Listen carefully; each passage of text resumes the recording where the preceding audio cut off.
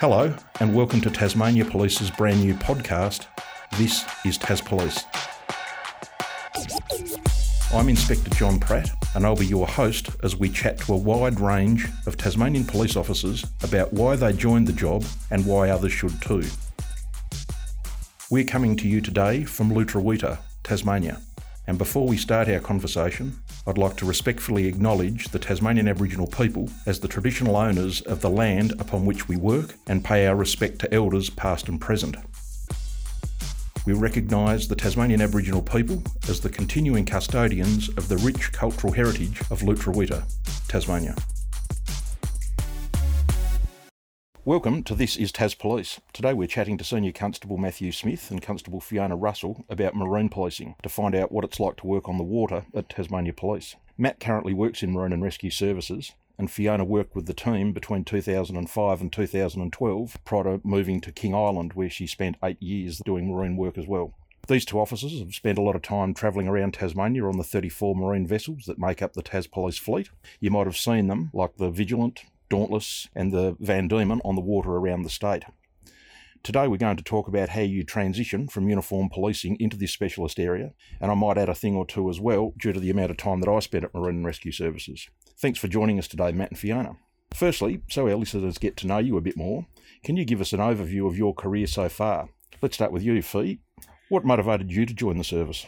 So I've been in the job 29 years now, and I had started nursing at uni and didn't really want to do that. At that stage, the academy were having a bit of a break and not recruiting.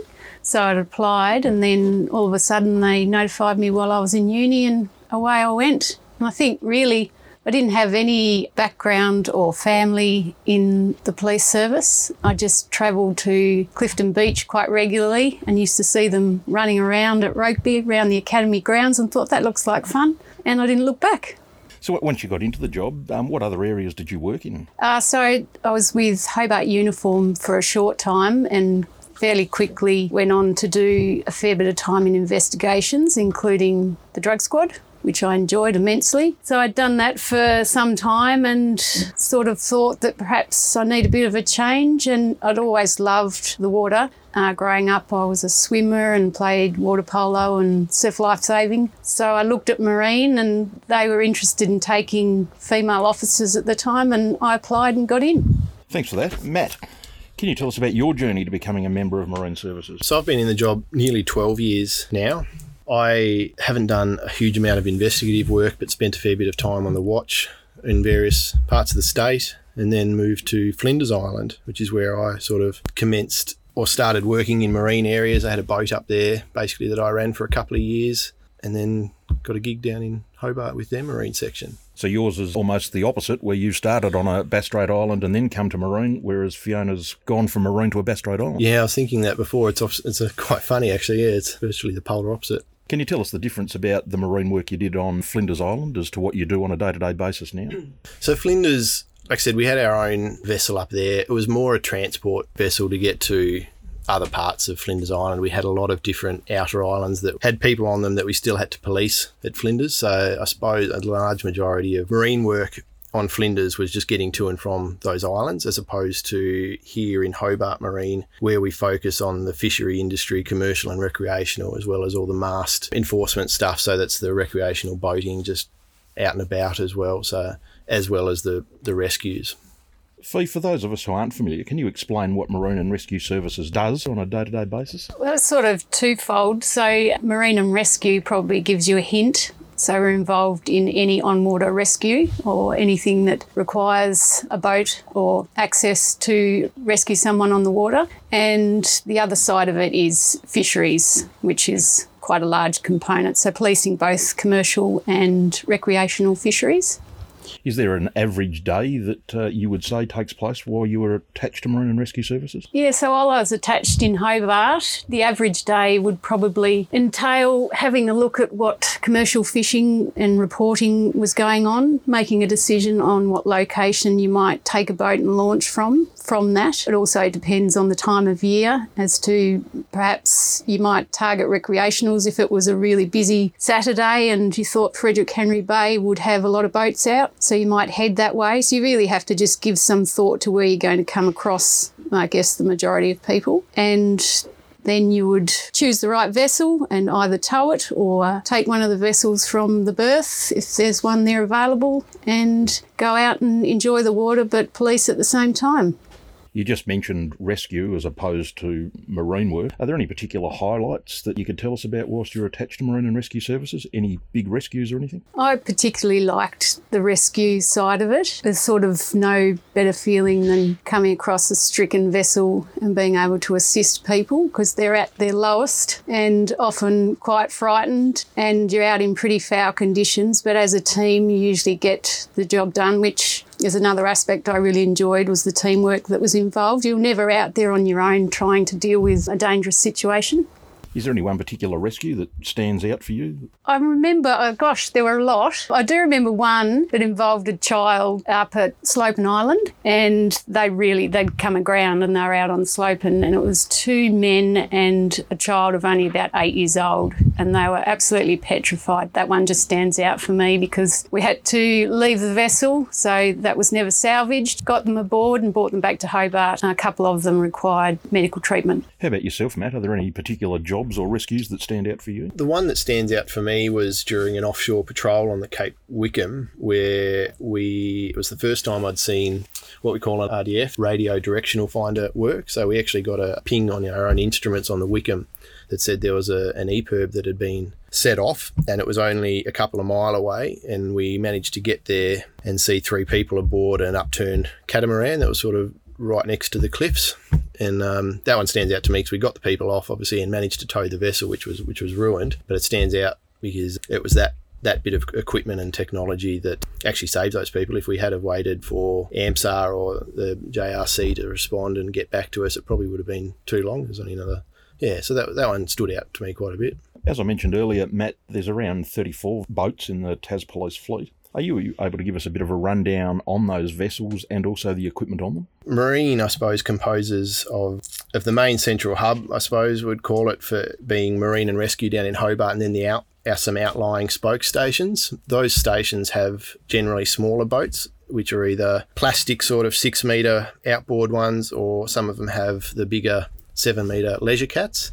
And then we've got us in Hobart who have the majority of the fleet, and we've got cats and a couple of the smaller rib, 6-7 metre rib boats, as well as this Dauntless that we're sitting on now, which is the newest of the fleet, and then our larger offshore boats containing the Vigilant, which is next to us, the oldest one that we've got, the Cape Wickham and the Diemen, which are the 2 biggest, most capable offshore boats that we've got.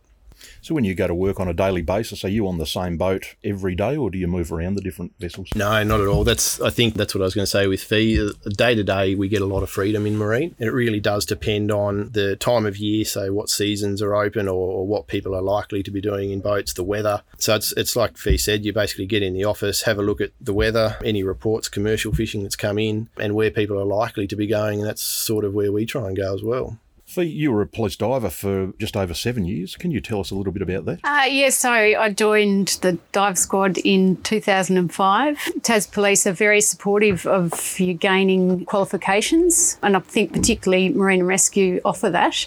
So I had Australian Diving Accreditation Scheme, which was a commercial ticket at the time, and so finished the course and gained that, and then joined a squad of about, I think we had sort of 18 to 20 members, and we'd be involved in all manner of things statewide, anything that sort of required searching underwater, sometimes salvaging stolen cars. It was a very good job and an actual highlight of my career. Police diving certainly not something that's for everyone, like crawling around in farm dams in the middle of the night isn't always much fun. Can you tell us about a couple of the memorable jobs that you did? Yeah, that's very true. So a lot of the diving was black water, we call it, where you have no vision. You're very much reliant on control from the surface and your buddy diver. but there's some challenging aspects to that as well, because it's a really good feeling when you're able to find something that you're meant to locate, which is a piece of the puzzle for a larger investigation, for example, a firearm or a knife or something like that.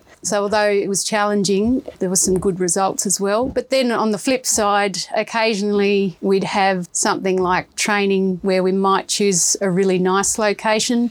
One that really springs to mind we got to go to a few times, sort of out of Pirates Bay, round to Waterfall Bay, and I'm sure it's probably some of the clearest water in the world because it was magnificent. So that'd kind of make up for all the bad stuff. And one of the last questions for the day, and I think anybody that's worked in Marine and Rescue Services gets asked this by just about everyone they deal with.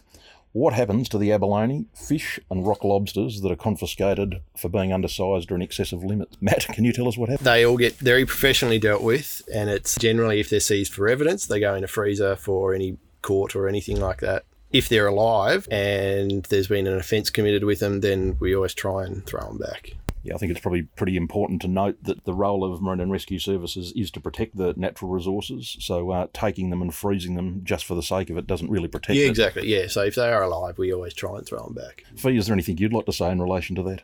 No, that was pretty much what was happening back when I was at Hobart Marine, and continued that while I was stationed on King Island. Yeah. Look, Marine and Rescue Services is certainly quite an unbelievable job. It's one where you get to sort of see all areas of the state in some of the nicest conditions and in some of the worst conditions. A lot of the time you do get to see people that are out there that are very happy to see you because they don't want to be out there at that particular time.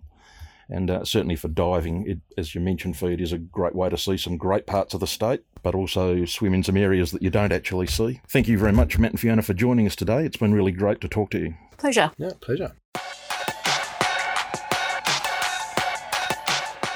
That's it for today's episode. This is our final one for 2022, but don't worry, we'll be back in January with plenty of brand new episodes. We hope you have a great holiday and, more importantly, a safe one. If you'll be spending time on the roads, remember the fatal 5. Don't speed, don't drive distracted or tired, wear your seatbelt, and never drive after drinking or taking drugs. If you like what you heard today, please subscribe on your favourite podcast app, and while you're there, consider leaving us a review or a rating to let us know how we're going. You can also stay up to date with podcast episodes on our website at recruitment.police.tas.gov.au/podcast.